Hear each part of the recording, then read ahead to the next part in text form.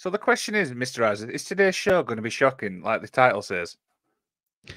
I think it's going to be pretty damn shocking. I do. Because I think we're going to show some moments here that people are going to be like, oh my God, when did that happen? I don't remember that. Especially younger fans. Oh, yeah. As we always, though, we like to educate here on the show, right? It's what we do. We're a history heavy podcast here, which I love because I have a degree in history. So that's what we do. That's what we do best, in my opinion. Absolutely, absolutely. So, yeah, obviously today's show is wrestling's most shocking moments of the 2000s. So this is anything from the 2000s onwards. We've put together a nice little list, and as Mr. Isaac says here, there's some shocking ones, right? It'll be very interesting to cover some of these topics. Some of these topics I don't think we've ever discussed on the program, so I'm pretty excited. Absolutely. But first, as always, intern, roll the intro.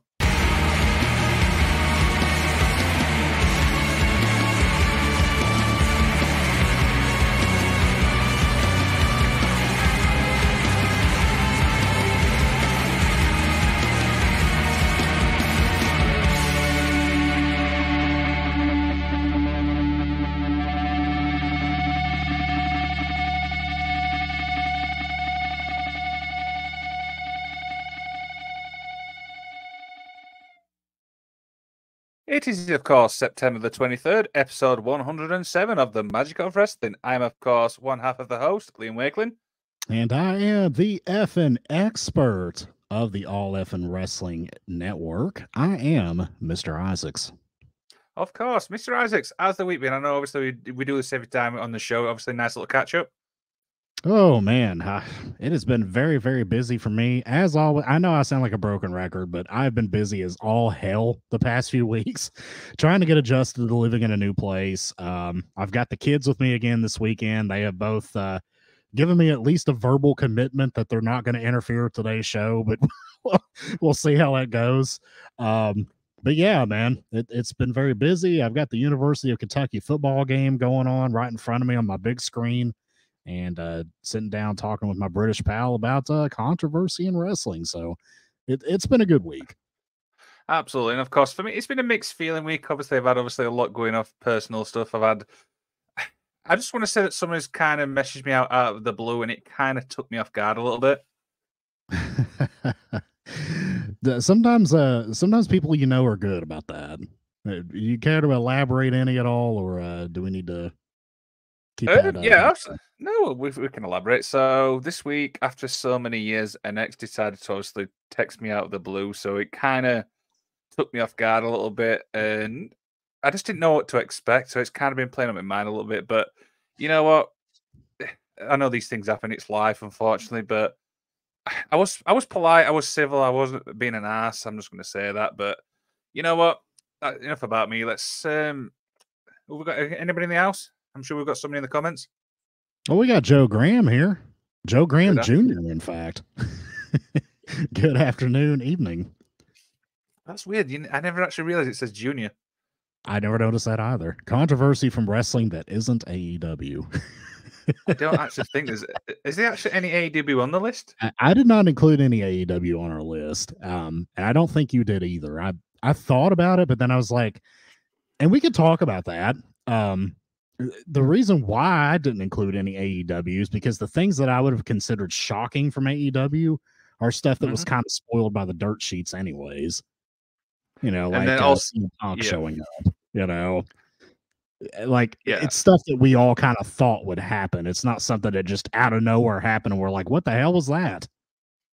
Yeah, and plus obviously we're doing a big CM Punk episode next week anyway, so that'll be the sole focus. But yeah, right. Enough rambling on. Let's get into part one. Let's get into some news, shall we? Let's get into our part one. We call The Magic Weekly.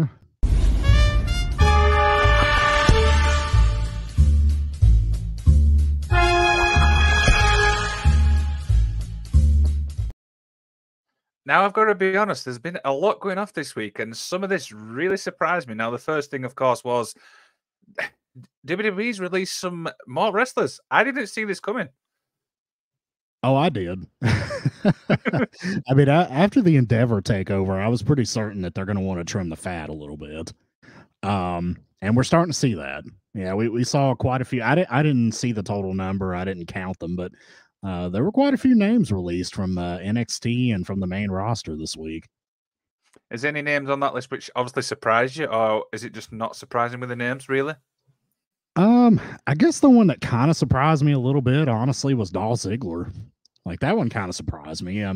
It probably shouldn't because I know that he's kind of been talking about wrapping up his wrestling career anyways. And I'm sure he probably commanded a high salary where he's been there for so long. I But do believe. yeah, Sorry. I just didn't expect him to be the one of the ones to get let go, though. I kind of thought he was going to be there until he decided to walk away and retire. But yeah, I found that one to be interesting. Most of the others, I mean, I kind of saw the writing on the wall. I mean, Shelton Benjamin, I haven't seen him in ages. You know, the NXT talents, most of them, with all due respect, I'd never heard of most of them. Um, I wasn't surprised by Riddle, honestly. I think that was probably the highest profile name on the list. But he's been in a lot of trouble here lately. He can't seem to keep his nose out of trouble. And, I don't think the Endeavor folks are too high on him, anyways, because him and Dana White hate each other. So that one really didn't surprise me.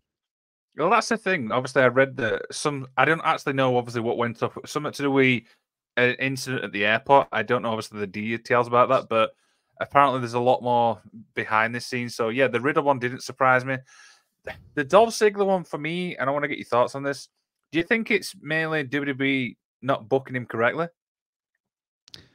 Uh, I mean, look, Dolph has been there forever, and he's done a little bit of everything. And I think it just got to the point to where he just wasn't being booked for anything because it's like, well, what do we do with him? I mean, they kind of used him as a guy to build up younger talent for several years, which he did an amazing job doing so.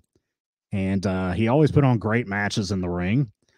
But yeah, it just got to the point to where he was just kind of like a builder. You know, he was just a guy that would just pop in once in a while to work an angle with a younger talent, build him up. The last thing I even really remember him doing was I guess it was last year. I don't think it was this year when he worked a little feud in NXT where he was the didn't he win the NXT title and he was like wrestling Braun Breaker? Yep. Like they had a pretty good match. Yeah. And again, it was just a way to kind of build up a younger talent, a young green Braun Breaker with the crafty veteran Dolph Ziggler. And he did an amazing job at that. That was kind of his role the past few years. So I think he just kind of did everything he set out to do. They weren't going to make him world champion ever again. He does stand-up comedy gigs on the side. I think he was just wanting to wind down, and they probably it might have even been a mutual decision. Who knows? Yeah, the three names obviously I want to mention, and obviously I want to get your thoughts on what's next for him. So, what do you think's next for Dolph? Do you think he's going to retire, or do you think it'd be indie scene, or do you think AEW?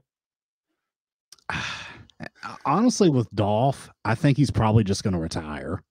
I mean, he's made a truckload of money in WWE. He's been there forever. I think he's pretty financially smart. So I don't think he's going to be in any peril. I mean, he does this. He does stand up comedy. He likes to do that. He'll dabble in that, but ultimately, I think he'll probably at least semi-retire. I mean, if he does anything, maybe he'll pop up for an indie once in a blue moon. But I think he's probably going to wind down, and this is pretty much going to be the end for him. Okay, what about Elias? Because this is one which really, again, I feel like it's in the same boat as the Dolph. Yeah, I mean, Elias is somebody that I don't think we really saw his peak, to be honest with you. I mean, he's an entertaining guy. You know, he had the album that he put out that ended up being #1 on Apple Music or whatever. that little shitty indie rock album that he put out. He's a very charismatic guy and he is talented. He can work. He's good in the ring. He's got a great physique. Honestly, if I were Tony Khan, Elias would be the one out of this list that I would probably go for because I mean, you could put him on TV and do something with him and make him entertaining. Because he's very charismatic, he's very talented, he's over. I think if he came out with the guitar gimmick in AEW. I think he could do something with that. Oh, absolutely. And the other one, which was Emma, obviously we may know as Tennille Dashwood. For some reason, I thought going back to Impact straight away. Yeah, I mean, I think that's probably what's best for her. Yeah, I think she'll probably go back to Impact. Um, Maybe even Moss will go with her because I mean I believe they're married now, if I'm not mistaken. Um, so yeah, we might see Moss and Dashwood go to Impact. I think that's probably the most logical place for the two of them. Yeah, one final thing, obviously, on this little topic here. Do you think there's more releases to come, or do you think that's it for now? I absolutely think there's going to be more. Yeah, I mean, you don't spend that much money to buy a company and then not trim the fat because you want to maximize your profit. I was kind of surprised that Top Dollar got released, but the other two in Hit Row are still there. I kind of don't think that's going to be the case. I think they're probably going to go too. Um, it is interesting that one came before the others, but yeah, I don't think any of that crew's sticking around. I think there's going to be more cuts. I'm not sure it's going to be anybody that's that you see on TV quite often. I think it's going to be mostly people that don't get booked very often, but I do think more cuts are coming. Yeah, I think obviously we've seen it before. Obviously, what soon as some cuts come, it's just like so many more come after. So next up, obviously, to talk about AEW Wrestle Dream. Now, apparently, this is expected to be the lowest pay-per-view crowd in years because apparently the ticket sales are flat. I've seen the matches though; they kind of look really interesting. So, what's going wrong here? Where is Wrestle Dream at? Like, do we know the T- location? It is in Seattle. Hmm. I don't know. I mean, I don't think of Seattle when I think of hot wrestling towns. hmm So maybe it's just an issue of location. But I mean, they can't run Vegas and Chicago and Jacksonville, every event of the year. Um, there's going to be some that just don't sell very well. And I kind of wonder if, the post punk era of AEW is going to have a little trouble drawing for a little while until they kind of reestablish their foothold here in the eyes of internet wrestling fans. I think that might have hurt their momentum a little bit. I think they'll recover. I think they'll be fine. But I do think that they might have a little bit of a interest hit for a little while. Just my opinion. Yeah, so obviously this is apparently a tribute, obviously, to the late Antonio Inoki, but according to obviously Dave Meltzer, so you can take this as much as you want, the ticket sales apparently are only at 5,005. That's pretty low, really, for an AEW show. Yeah, that is pretty low. And I know they struggle with attendance in certain parts of the country. I know they didn't have much trouble here when they came to Kentucky, but some of the shows you see they go to, they're just not. They're not filling the arena. I hope that they can get back to that. They do well in the big cities, which that's great. But you have to run the smaller markets some too.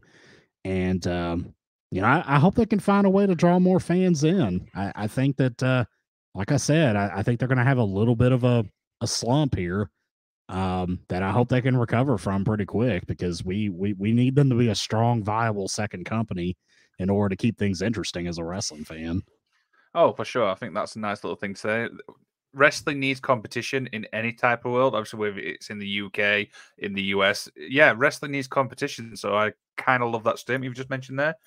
So next up we've got is WWE files trademark for Jade Cargill's new name. Have you seen it?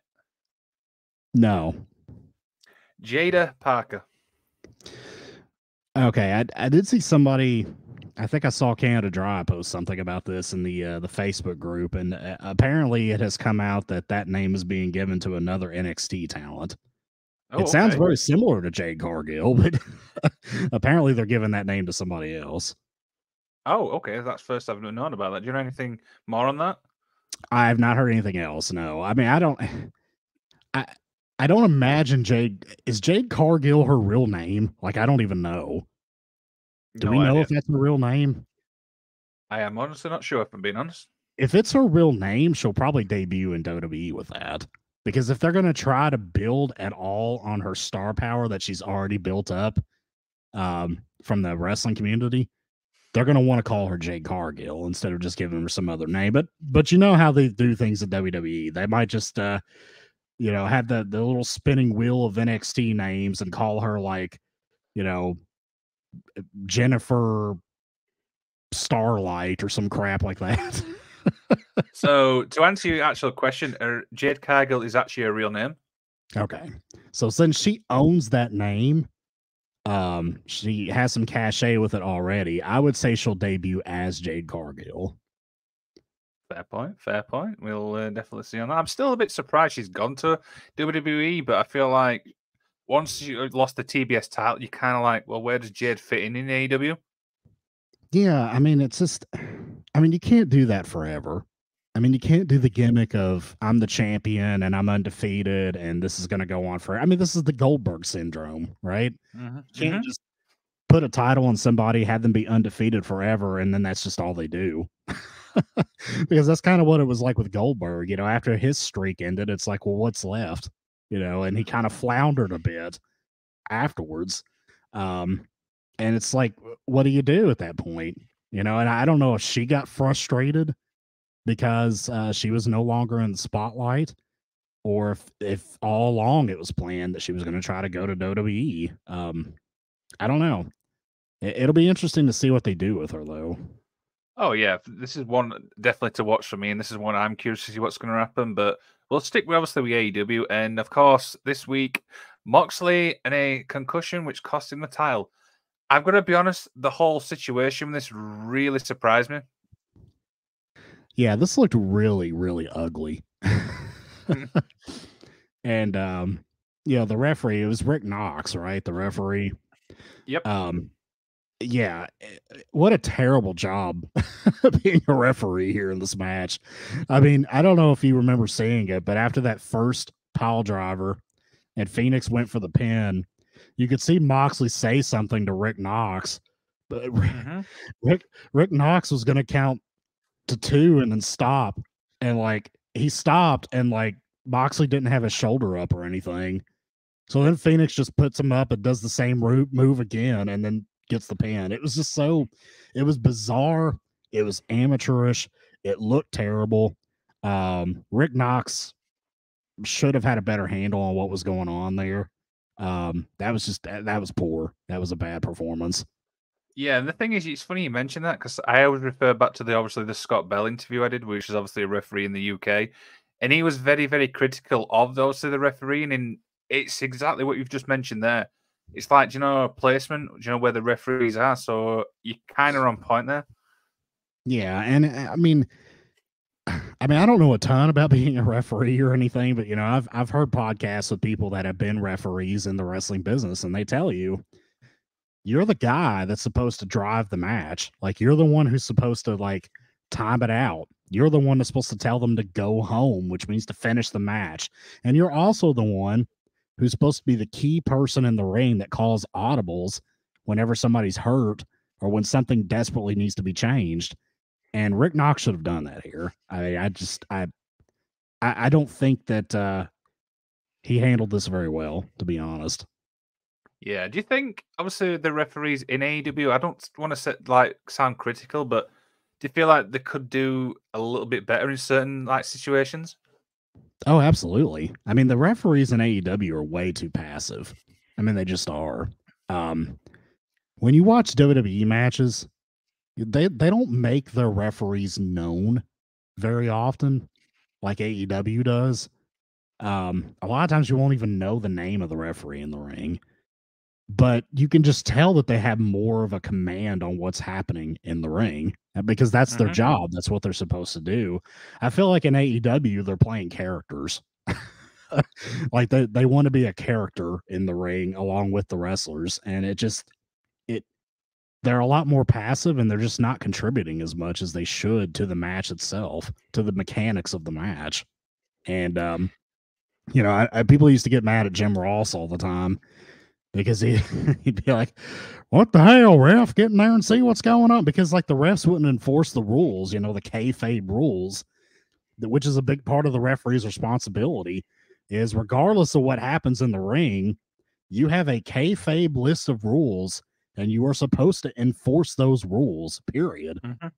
And the referee would just sit back in the corner and watch people come in without tags, and it's just kind of anarchy for a while. Yeah, the thing is with referees, they're there obviously not just to make an account, they're there for obviously safety and stuff like that. So I understand they've got a lot of stuff, but come on, man, get it together. Let's be honest. They need to get somebody like a Earl Hebner in there to kind of like put all these referees in a room and just be like, look, you guys need to start doing this, start doing X, Y, and Z, or Mike Chioda or someone like that. Someone who's like a very experienced ref who's done like very high level matches and be like, look, I was in the ring when, Austin got his neck broke in a match with Owen Hart. This is what you need to do, or you're going to cause these guys to get killed. I think they kind of need that come to Jesus meeting a little bit with some of their officiating. I think the other one as well is obviously Mike Chioda. I think he's obviously respected as well. Yeah.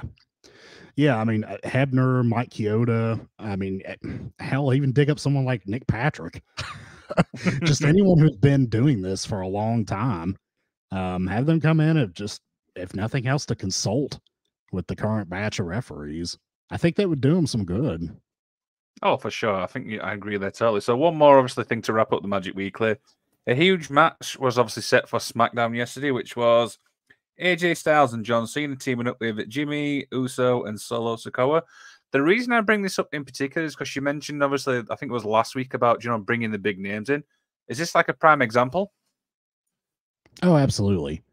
Yeah. I mean, if Roman Reigns isn't going to be there, they need star power, and John Cena gives them that.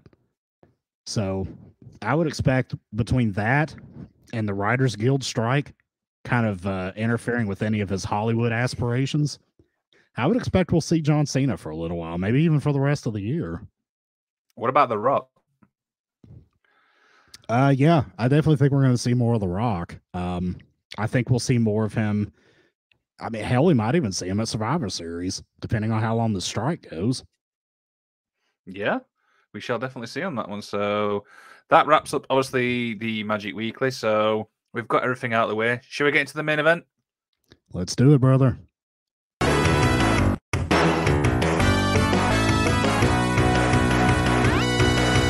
The main event.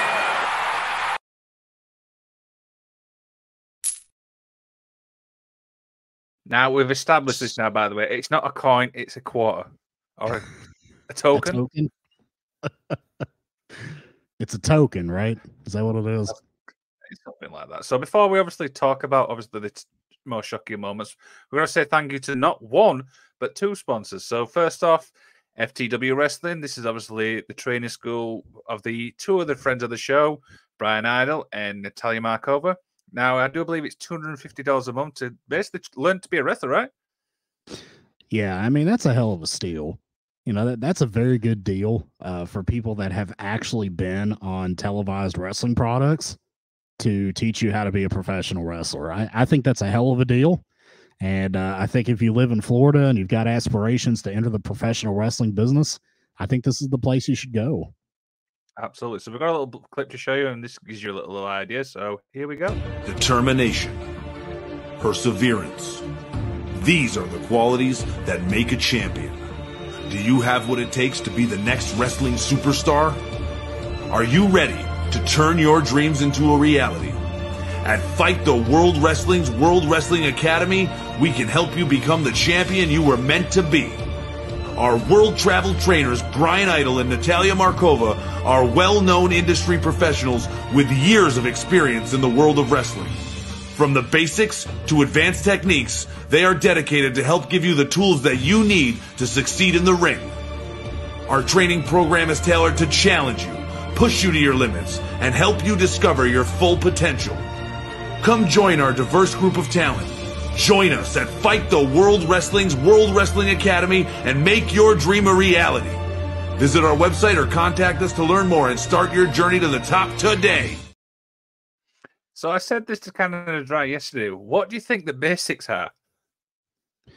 The basics have got to be the things like collar elbow tie up, snap mare, running the ropes, flat back bump. I mean, that's got to be the basics, right? Yeah, we said something like, taking bumps and stuff like that. Yeah. I mean, when I think of the basics, I think about those general moves like that. Yeah. Now, the next, obviously, sponsor, and I'm going to ask you this question, and I think I know the answer, but have you seen the Kill City Cup yet? No, have not. Busy boy, busy boy. So this is If obviously I our ever get a second chance to sit down and watch it, I'm going to. In fact, I may even try to watch it later today, but I need to see this, though. I saw their interview last Sunday, and it just makes me want to see more. Of course. So for people listening, the Kill City Cup it's like Mortal Kombat meets WWE. It's so entertaining. I mean, there's some big names in it. Obviously, Natalia Markova, Brian Cage, Matt Sydal.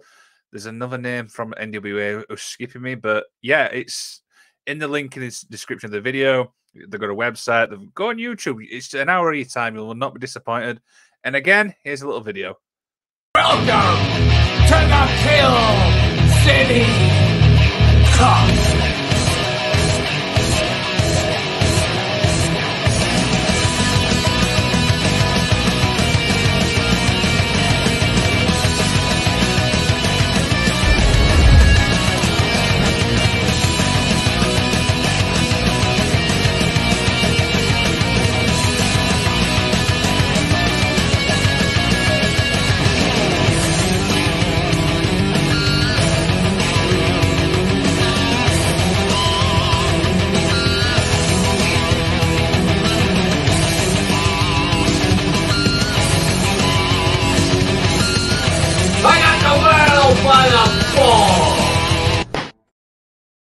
And that's how you end a little promo video. I got the world by the balls. Yeah, it was kind of fun, obviously, as well, to interview Queen Gia, because it was kind of like, what do I ask a queen? It's like, I don't know. Yeah, I got to catch up on that one, too. I wasn't able to check that one out. I'm going to have to check it out. Did you call her Your Highness?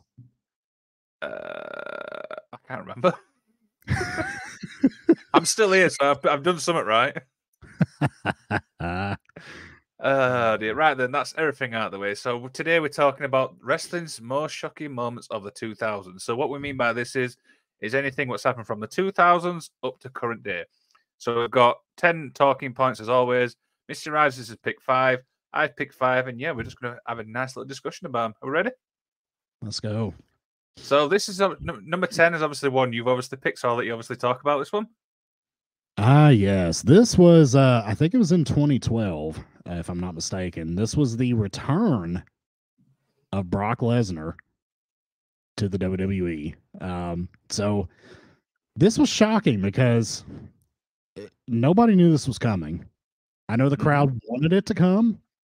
They were chanting, "We want Lesnar" at the end of the show. But this was after the last Rock and John Cena WrestleMania main event. This was the night after Mania. Cena comes out, wants to call The Rock out because he wants to talk to him one more time, and stands there, says, "Okay, Rock, I want you to come out now," and holds his hand up kind of awkwardly for about 30 seconds before any kind of music hits. But it wasn't If You Smell. That's not what you heard. It was Brock Lesnar's theme, and the crowd popped through the roof. This is where you saw the famous image of the guy who became known as Brock Lesnar guy. Oh, when he goes like that? Yeah. This is where you saw Brock Lesnar guy for the first time. And Lesnar came out, came into the ring, stared down Cena, F5'd him, walked away and left, signifying his return to the WWE. That is still, at least in part, going on today, all these years later. But this was when Brock was hot off of being UFC heavyweight champion just a couple years prior. And so, I mean, he had a whole new level of fame that he didn't have back when he was just a tights-wearing professional wrestler many, many years prior. So, I mean, this was huge. This was a big deal, and this really shook the foundation of wrestling at the time. What did you see this, or do you have any memories of this? Yeah, the thing is, I didn't actually. Obviously, I saw Brock Lesnar obviously in his early days, and I often wonders like, oh, what's Brock up to? And you're right, you were expecting The Rock, and it was kind of awkward as you mentioned with the 30 seconds. But as soon as that actual music hit, obviously Brock's got a unique music. You're like, oh, okay, let's see where they're going with this. And I always remember, obviously, the guy in the front row where he's like the Brock Lesnar guy, as you called him. And yeah, I mean, simply F5 on the left. What can you say? If you Google Brock Lesnar guy, that guy's image pops up. That's what he's known as online. Yeah, I mean, it's just that this was a huge moment. The lid just blew off of the place, and the fans wanted him. Like, if you watch the promo, they were chanting very loudly, "We want Lesnar," because they thought there was a chance that he was there, but nobody. I don't think anybody really thought he was there. And then when he came out, it was huge, very very big moment. So how long was obviously this after the UFC? Because I can't remember exactly what year he was in the UFC. His reign as heavyweight champion ended. It was either 2010 or 2011. So we're talking about a year or two prior to this. Is when he fought Cain Velasquez, and Velasquez just obliterated him. And then after that, he fought Alistair Overeem, which I don't know if you are familiar with him or not. He's this big, jacked up Dutch kickboxer who kneed Brock Lesnar in the gut, and he just completely folded up, destroyed him. He left the UFC after that and disappeared for a little while, and came back to WWE, which is off and on where he's been ever since. Of course, it is. Yeah, it's definitely one of those moments which I always look back, and it's probably one it's definitely. I can see why you put this on the list, because it's definitely one of the most shocking the last, like I said, 20 odd years. This next one, really, and this is what happens in real time, and it's of course Jerry Lawler's heart attack. The thing is, this happened during a match, and when you see things to ringside, I remember watching the show going, what the hell's going on? And one thing that stuck out with me is obviously Michael Cole throughout the entire show. I mean, don't get me wrong, I'm not a big, massive Cole fan, but that show in particular, to see that type of thing, I've got nothing but respect for him. Yeah, I mean, he handled this really well. He did. Because if you hear the stories afterwards, he talked about how, he used the microphone mute to communicate with backstage. It was like, look, there's something wrong with Jerry. You guys need to get out here like right now. So like he coordinated calling the match and getting help for Jerry simultaneously. I mean, that's special to be able to do that and to maintain functionality to where the crowd, the fans watching the show, they can see something's a little off, but he's still presenting the show as it should be presented.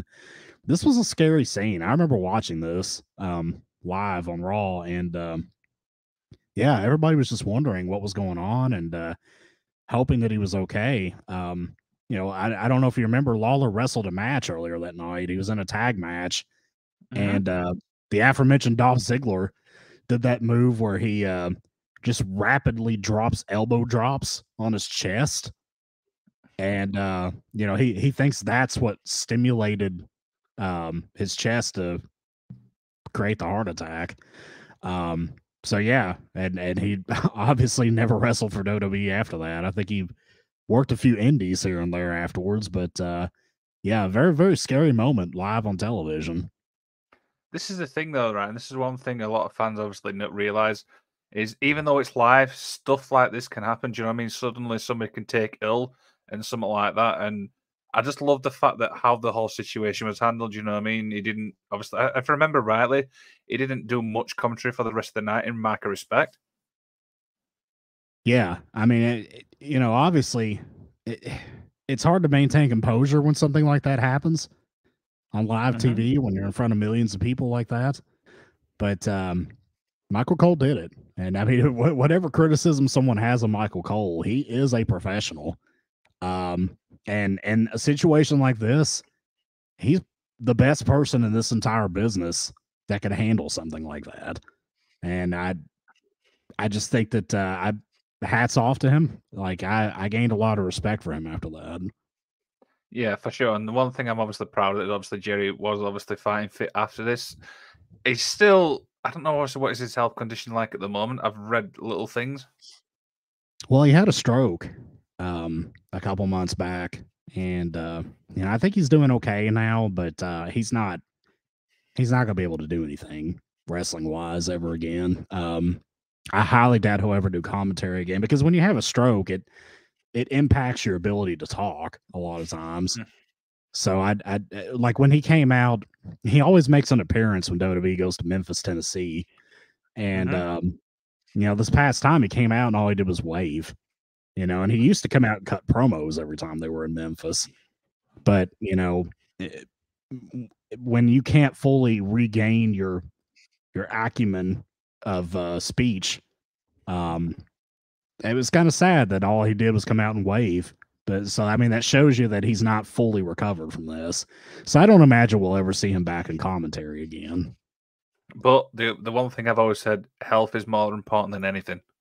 Absolutely. Yeah, no doubt. And hopefully he stays healthy and doesn't overdo it. I know he loves the business dearly and always wants to be involved in it, but there's a time where you just got to take your crown and go home, and I think this is apropos for him. Of course. Next up is obviously one I actually remember this really, really well, and I'll let you talk about this one. Yeah, AJ Styles' debut at the Royal Rumble. This, to me, was completely unexpected. The dirt sheets weren't talking about this. Nobody thought AJ Styles was showing up at the Royal Rumble, and that's the reason why I chose it to be on this list. And this was huge. And I remember seeing interviews with AJ Styles where he was really scared that like nobody would even know who he was because he just wrestled in TNA, and then he had kind of a career resurgence afterwards and went to Ring of Honor, was the heavyweight champion there, and then he was the IWGP champion in New Japan, and but he thought that nobody here was going to know who he was, and when he debuted at the Royal Rumble, the crowd popped huge. And they were fully behind him the whole rest of the night, and it was just a magical moment. And I think that's probably the best moment of AJ Styles' career, I would assume. But yeah, this was a very shocking moment. I wasn't expecting him to be there. I don't think anybody else was either. And when that music hit, and then the letters AJ Styles just came on the screen, it's like the roof blew off the place. Everybody knew who he was. It was just one of those magical moments. I loved it.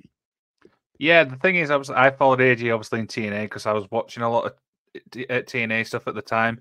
And you're right. I always remember Roman's reaction when his like music hit, because even I'm like, okay, because we know the Royal Rumble, you're going to get debuts, you're going to get like people returning, and exactly what you've just said there. As soon as you saw that AJ Styles thing, you're like, oh. And I always remember Michael Cole's thing saying the hardest free agent or something like that.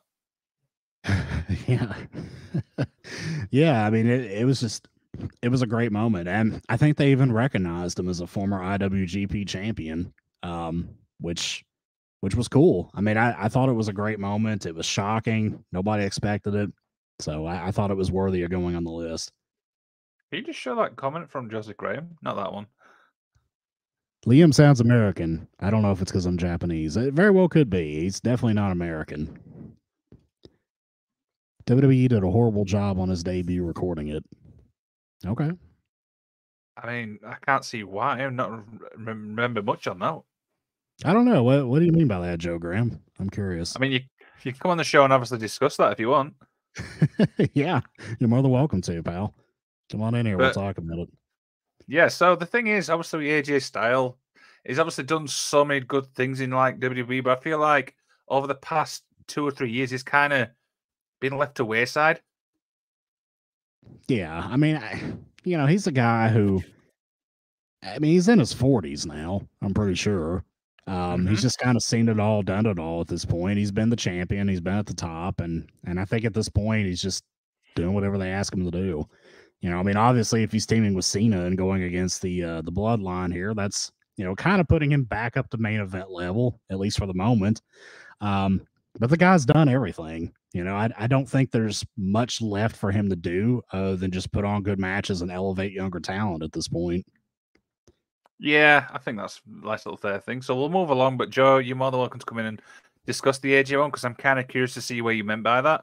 But next up, are you ready for this one? Because this is one which a lot of people might not know, but it upsets a lot of people. And it's, of course, Katie Vick. Tell us what you think about Katie Vick. This segment overall, when I remember watching it, it was, what the hell are they doing? This is probably one of the most segments which left a bitter taste in my mouth. And I feel like Triple H I think that's probably my reaction as well. That one, by the way, not that one. I mean, what do you remember about this one? Honestly, as a young man with a dark sense of humor, I thought this was hilarious. So, for those of you who don't remember, I believe that they it came out that like Katie Vick was the fictional girlfriend of Kane, and she like died or something like that, and he killed her or something. I don't remember the full story. It was stupid, whatever it was, but yeah, Triple H did this segment where he pretends to be Kane and goes to her funeral. Right, I can't even so say everything that he did because they would get us kicked off of YouTube probably. of course. Right, so I don't mean to interrupt, but obviously Joseph Crane's obviously on standby. Mr. Bring him Graham, hello in. there. Golden Graham, what's up, buddy? Oh, not much. How you guys doing? Good. I'm man. very well, mate. Sorry, so I want to obviously get your opinion on that comment with this AJ Styles. Go ahead. So my issue was they focused way too much on Roman Reigns. Like that moment should have been all about AJ Styles. I don't really care about how Roman Reigns is looking at music he doesn't recognize, because like it took forever for the fans watching it. I mean, the people in the stadium knew that it was AJ Styles, but they didn't show us the Titantron. They didn't They did a very poor job of building up the anticipation for AJ Styles in the moment. At least that's my opinion. Yeah. Well, I mean, this was at the time where everything was the Roman Reigns show, and everything was built around. I mean, it still is. So yeah, it was like everything was like, hey, yeah, we got these other guys, but we got Roman Reigns here. Look at him. He was the focal point of everything, especially during this time when they were trying to make him the baby face that nobody wanted. It's funny you mentioned that because when you said the Roman Reigns thing, that's the first thing I remember about this actual segment is his face going, okay, it was this music. So I kind of agree with obviously Golden Graham. Yeah. And I will admit, I find it, I mean, obviously I'm a fan of all wrestling, not just WWE, but for AJ Styles to think that nobody in WWE is going to know who he is, I find a little ridiculous. Yeah, he said that. He said that he thought that nobody would know who he was and he wouldn't get a reaction. Yeah. While you're here, obviously, Joseph Crane, do you want to talk about the Katie Vick one we just talked about? Yeah, what did you think of Katie Vick? That was horrible. I'll be honest, I didn't really watch WWE around this time. Like, I'm known to take like breaks from it because I get burnt out on it. But it was bad. I don't know if it was designed to be bad, but like to sit there and make Triple H like necrophilia, I don't think is really a good book for the WWE. So we can't obviously describe what goes on. So all I suggest is for people is just go and search it for yourselves because we can't. Yeah, I don't want to give poor Canada Dry a heart attack thinking he's going to get his channel kicked off or anything. But you can look it up if you really want to know the finer details of it. But look, necrophilia won't get us demonetized. If you know what that is, that's all you need to know about this angle. Right. Okay. And we just used a clinical term there, YouTube. We didn't describe anything in detail, so exactly. Dear. Right then, Golden Great. Thanks you for clarifying all that. Talk to you all later, Mr. Isaacs. I'll see you tonight. See you tonight, my man. Bye. Can we just move along, please? Because I'm still laughing. Please now, do, number 6. Man. Let's move along. This is obviously one you picked. Yeah. The infamous moment on the very final WCW Monday Nitro where Shane McMahon walks out onto a WCW program and has that famous moment where he gets in the ring. Wow. The contract to purchase WCW, it says McMahon, but it's Shane McMahon. And kicks off this whole invasion angle. But it was just the surreal moment of the Monday Night War coming to an end right here. I mean, this was the end. This was the absolute dead end of the Monday Night War with a McMahon coming out on Monday Nitro and the show ending with a McMahon in a WCW ring. It was just absolutely surreal. And it wasn't expected. We knew going into the show that WWE had acquired WCW, had purchased it. But the fact that Shane McMahon came out and had this little simulcast with Nitro and Raw connected to each other on opposite television programs, it was just surreal to see. It was just it was one of those moments that's just never going to be replicated. Yeah, definitely. And the thing is with that is because we know how big obviously the Monday Night Wars was. So to see obviously your competition on Nitro, it was. And if I remember the segment really, really well. How I don't remember where they went after this. Obviously, was that the invasion angle type thing? But I imagine there was a big gap between that. Yeah, I mean, there was a little bit of a gap. This was actually WrestleMania week. Like this was the week leading up to WrestleMania. The WWE had just made a last second deal to purchase WCW, and I remember during that WrestleMania, I think it was 17. They actually had WCW wrestlers sitting in a skybox, and they showed them with the marquee WCW wrestlers. And I was like, man, this is so weird. It's so weird. And I see Joe Graham here says that it was a missed opportunity. Yes, it was, because the WWE didn't want to pony up the money to fully acquire the talents of the big guys. They wanted them to take buyouts for like a lesser rate, like 70 cents on the dollar or whatever. So that took out like Sting, Goldberg, all the like super heavy hitters at the time. So when they do this invasion angle and they're bringing in guys like Billy Kidman and Hugh Morris and Booker T was like the biggest name on the WCW side, it just didn't resonate. They needed Goldberg, they needed Sting, they needed like Hall and Nash, which they got later, but they didn't have for the invasion, and it just fell flat. But this particular moment, this instance, was a very shocking moment, and it's something that, as a wrestling fan, I'm going to remember the rest of my life. Yeah, the thing is with the invasion angle is, like you just mentioned there was no big names. Obviously, when the ECW thing, obviously the big names were there, but with the WCW side, you didn't have, as you mentioned there, you didn't have Hall, you didn't have Nash, you didn't have Goldberg. So it was kind of difficult to try and get invested into it. This segment overall was a great starter, but it just kind of fell flat from there. Yeah, and I mean, as a fan, I was so excited because, I honestly thought that that WCW was going to continue as a brand, because that was the original idea, at least the idea that had been floated around. And, of course, we all know that that wasn't the case. And it was weird, too, because like Nitro did like a special spring break episode every year where they would go to Panama City Beach, Florida. So like they were literally on a beach at a wrestling ring set up on the beach, and Shane McMahon came out. It was just so weird. It's just one of those weird things you're never going to see again. Oh, for sure. Definitely. So this next one's obviously number 5. DDP. I'm sorry, just to go into Joe Graham's comment here. Yeah, I hated what they did to DDP when they brought him over and he was the stalker who was stalking Undertaker's wife. Like DDP should have, I mean, he was like The Rock in WCW. Like he should have came in as a badass babyface. Do you want me to be honest? I kind of love that segment. I kind of liked it. I will be honest.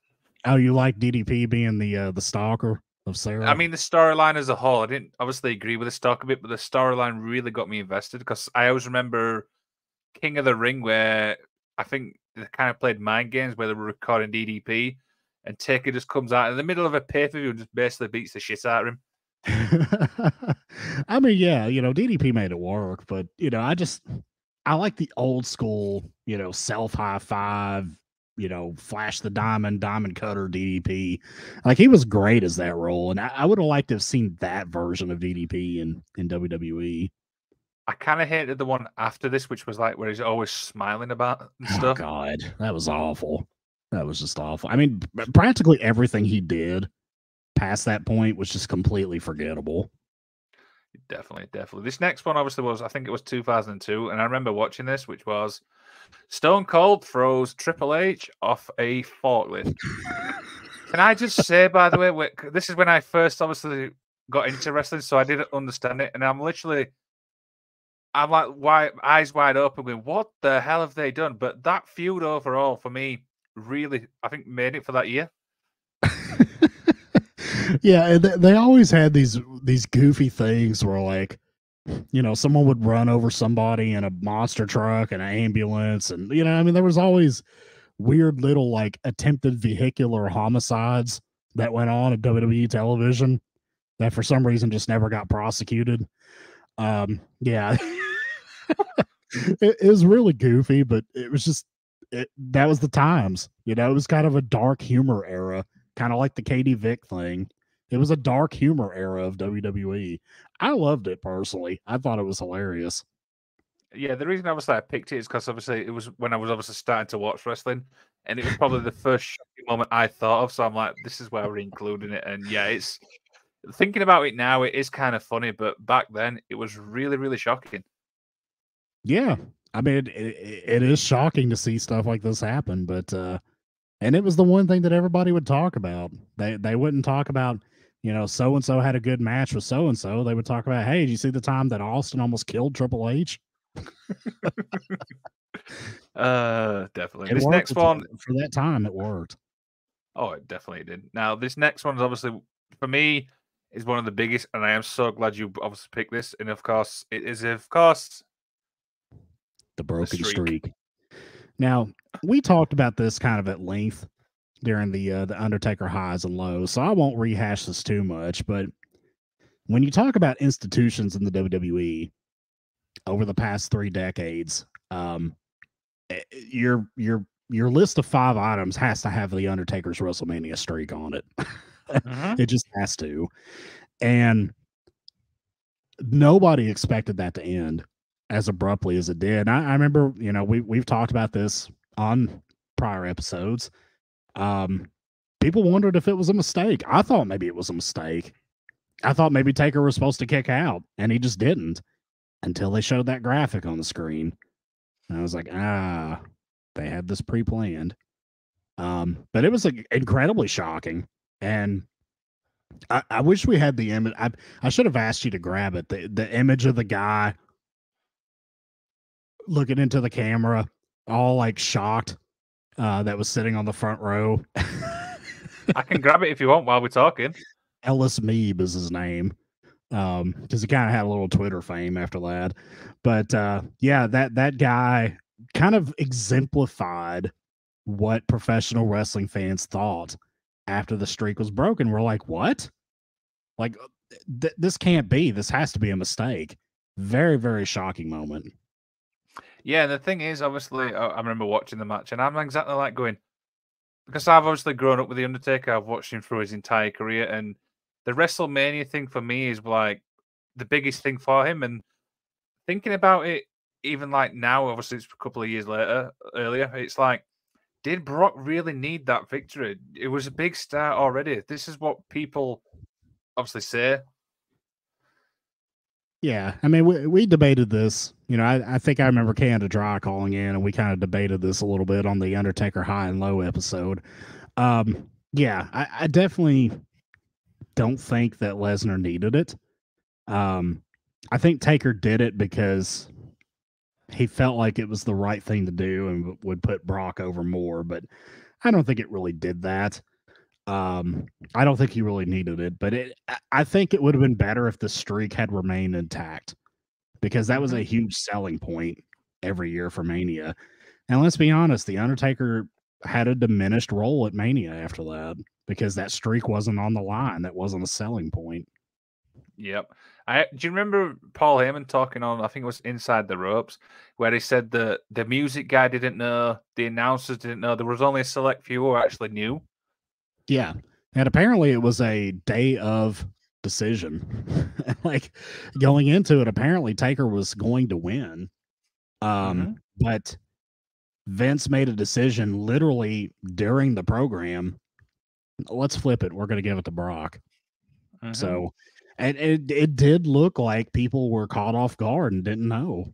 And it took a minute for the music to kick in and everything. There was just that state of shock. But like I said, when they had that graphic put together, that's when I knew that it had been planned and they'd thrown something together, at least enough to show a graphic. Definitely. So we've got three more obviously to talk about, and this is one I actually included. And it's, of course, we've talked about Punk, but we can't not talk about the infamous pipe bomb. This was the first time I actually knew about, obviously, the wrestling pipe bomb stuff. And what the stuff he actually said was absolutely brutal. What do you remember about the pipe bomb? I love the pipe bomb promo. I love it. And I think that everybody who has worked a job that they didn't like, or worked with someone that they didn't like, or for someone they didn't like, had a fantasy about doing a promo like this on them. I mean, this was, you know, at the time, Punk was almost kind of like a modern day Stone Cold, because he was the guy that was like railing against the authority and railing against the status quo. And he cut this, quasi shoot promo where he just went out and blistered everybody. You know, doofus son-in-law and idiot daughter, talking about Triple H and Stephanie. Everybody thinks this is going to get better when Vince McMahon dies, but the doofus son-in-law and idiot daughter will take over then, and it's still going to suck just as much. Like he just really, really tore into everybody, tore into John Laurinaitis. I don't remember what he called him, but like apparently John Laurinaitis was like legitimately heated after that promo. Had a shout out to Colt Cabana. It was the first time I'd ever heard Colt Cabana's name mentioned on, major television. Which is funny, all things considered, everything we know since then. Pretty sure he mentioned taking the title and going to Ring of Honor. I mean, everything that you could think of that you're not supposed to say on Monday Night Raw, he said. And it was amazing to watch. And at the time when I saw it, I was thinking, was that really a shoot? Like, was he supposed to go that far?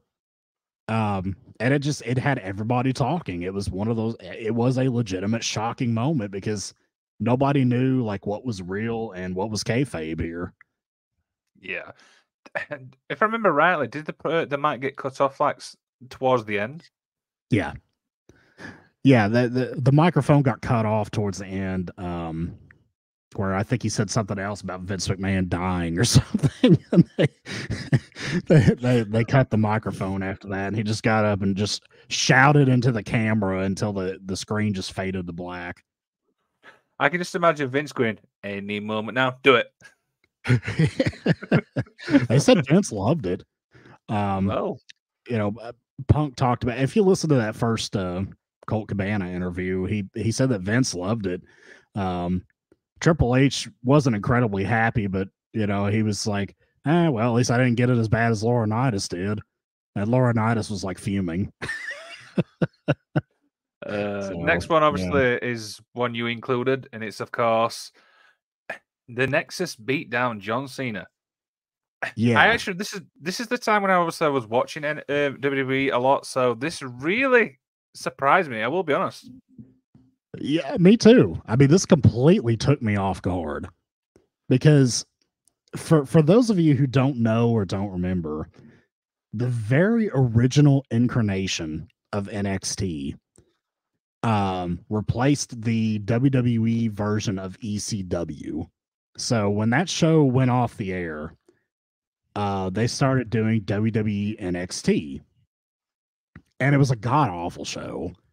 It was like this quasi reality, quasi wrestling show where like, these wannabe wrestlers, at least that's how they presented them. They were real wrestlers for the most part, would get paired with like a mentor, like Daniel Bryan. Bryan Danielson got paired with The Miz to be his mentor, which is funny. And they would do these stupid little gimmicky things where it's like, okay, well, this week, you're going to work a match you're going to wrestle this guy. And then later in the show, it'll be like, okay, now we're doing a competition where you guys are going to put sandbags on your arms and go run around the ring and like jump a hurdle. And like, it was just stupid. Like, it was really stupid shit. And at the end of this, Wade Barrett won the competition and he was going to be a WWE superstar. And all the others were not because they lost.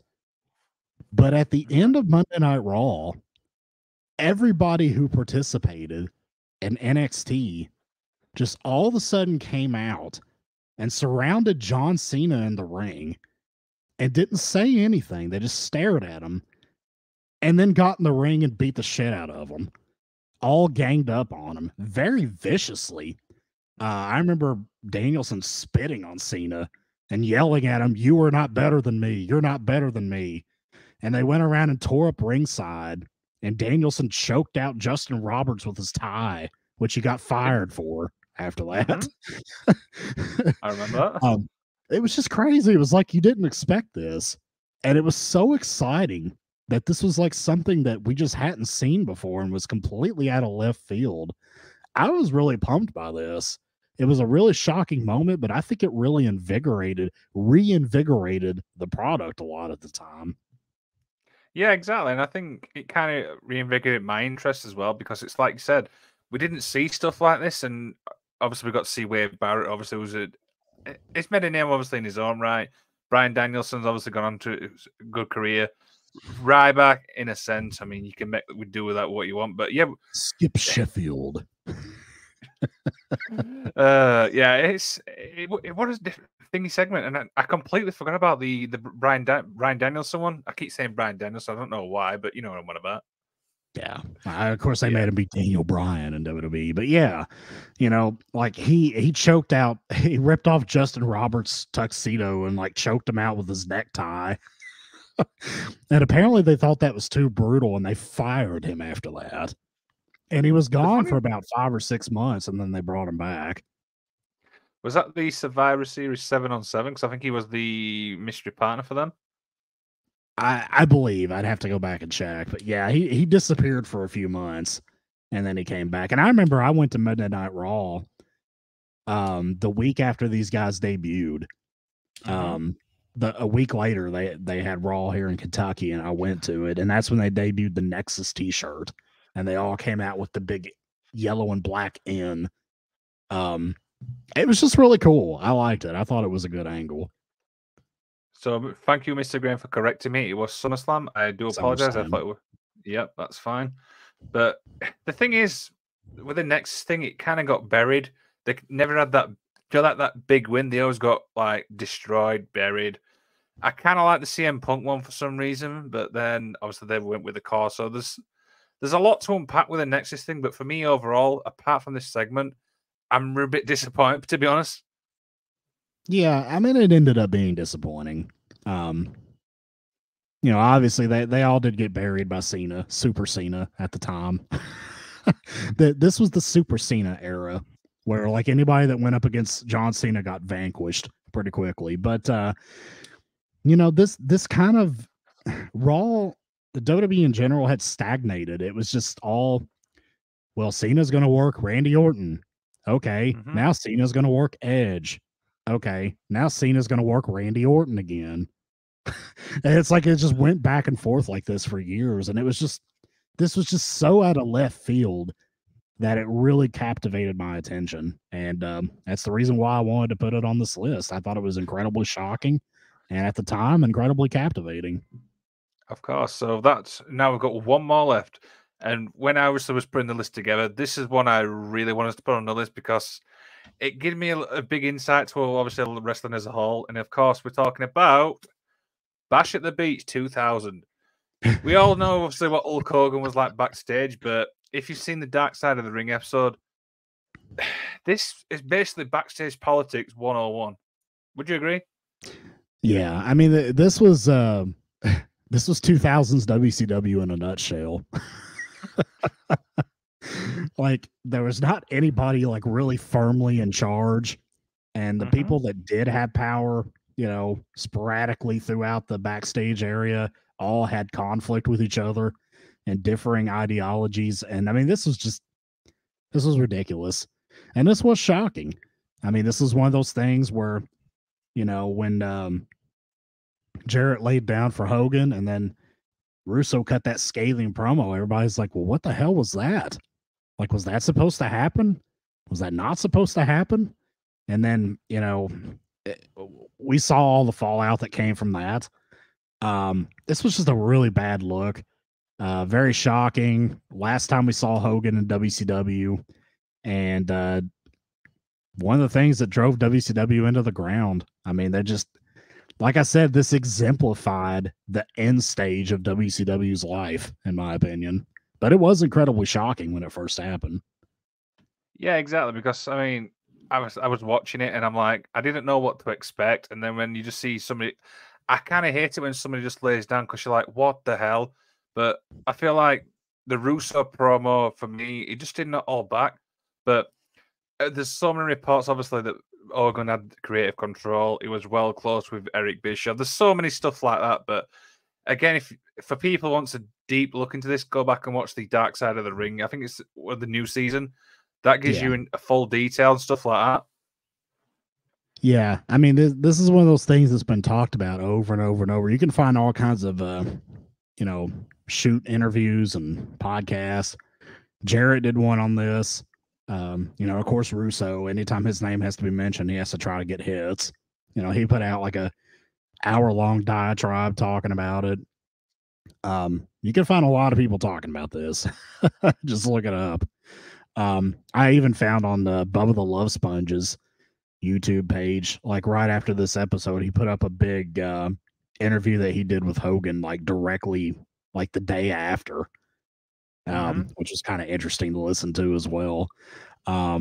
This is just one of those things that's going to be heavily debated and talked about, and you hear differing stories from different people. So I don't know, but it was incredibly shocking at the time. And, it was kind of interesting to hear Hogan get on the mic before he left and say, this is the kind of bullshit that's going to ruin this company, brother. For him saying the word shit, it's like, Hogan said shit on television. Like, that's a big deal. I mean, it's not a big, you hear it on Dynamite every single week now, but, that was a big deal back then, even on pay-per-view. Yeah, it's definitely one of those which really stuck out for me. And as you just mentioned there's so many things on it, so you can go back and watch anything on it if you want to learn a bit more about it. But yeah, guys, that's our show. This has been fun. It's been really shocking. What a shocking episode, Mr. Wakeland. I think we're going to have a shockingly high amount of people watch this. I'm sure we will. So next week's show, obviously, we're looking at CM Punk. We've got the Mr. Haney, the salty son of a bitch, and we've got somebody from Work the Left Side who's a good friend of ours, and we're going to be taking a look at Punk's career from hired to fired in AEW, and I come up with that name myself, by the way. We're going to have a salty son of a bitch, and we're going to be talking about a salty son of a bitch. Very fitting, right? I think that fits, brother. I like it. Of course. So what's coming up for the rest of the week? We've obviously got the Garage later on. That's immediately following Collision, if I can remember correctly. Yes, the Garage, otherwise known as Collision After Dark. We're going to be doing it at our normal time, probably about 10:05, right after Collision goes off the air. I may or may not be awake. It depends. But I'll be here regardless. Of course. And tomorrow there's the All Lifting Wrestling Show. They are doing You Just Made the List, Part 2. So I don't know what they've got planned for that. And yeah, Mr. Isaac, tell them where we can find everything. You can go to effingwrestling.com, go all the way down to the bottom. You can find all of our socials. Effing Wrestling is everywhere. You can find us on Twitch, twitch.tv/effingwrestling. Find us on Twitter, X, whatever the hell Elon wants to call it this week. Obviously, the YouTube because you're right here. You can find us on anywhere you find podcasts. Search for All Effing Wrestling, and you can find our feed on there. Magical Wrestling, you can find our feed on Spotify. We're out there, man. ProWrestlingTees.com/effing wrestling. You can get all of our t-shirts. And like this one. Yes, this beautiful, beautiful piece of work. The Magical Wrestling t-shirt, a collaborative effort from the brain of the effing expert to the artistic integrity of Mr. Wakeland over here with some editing from Canada Dry. I'm really proud of that one. I'm going to get that one soon and wear it on the program. Of course, so you can head to prowrestlingtees.com/effing wrestling for that one. You can get that shirt right there. You can get the All Effing Wrestling shirt, which was modeled by a friend of the show, Natalia Markova. Or if you like old school, you can get the Magic of Wrestling, which was modeled by our good friend Dollywood. Speaking of old school, Mr. Isaacs, tell everybody about a certain someone. If you like old school wrestling, and I know you guys do, you could go to prowrestlingtees.com/Adrian Adonis. Get an adorable Adrian Adonis t-shirt who has been on a recent episode of the Vice documentary series Dark Side of the Ring. Excellent, excellent. As always, it's been a pleasure, Mr. Isaacs. It's been a pleasure as always, my man. I love these historical deep dives with you. It's a highlight of my week, and I hope you enjoy the rest of your weekend, brother. Of course. So the one final thing is, see us out to the outro. Guys, you know life gets a little difficult, and you've got to make sure that you keep your head on straight. It's very important. You got to watch your nutrition a little bit. That affects your mental health. Go for a walk, lift some weights, do something as a stress reliever, because we all have things in our life that stress us out. And you've got to overcome it. You've got to find ways to overcome it, whether it's talking to somebody, some kind of physical activity, making modifications to your diet, something about your daily regimen that you need to do. Maybe take some vitamins. That helps. But you've got to make sure that through all the troubles that life throws at you, that you remember to just keep fighting.